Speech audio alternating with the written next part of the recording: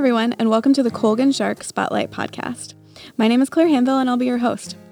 As the director of school counseling, my goal is to bring a proactive school counseling program to all students, meeting them individually based on whatever need they have that day, or meeting them wherever they are. And when I was planning for this school year, I kept coming back to my why and why I became a counselor and then a director. And even though so much of my role right now works with large groups and whole school, when I started to become a counselor, it was really for the individual students. And I would sit with students in my office, and one-on-one, you'd get to hear their story. And that's really what fulfilled me professionally.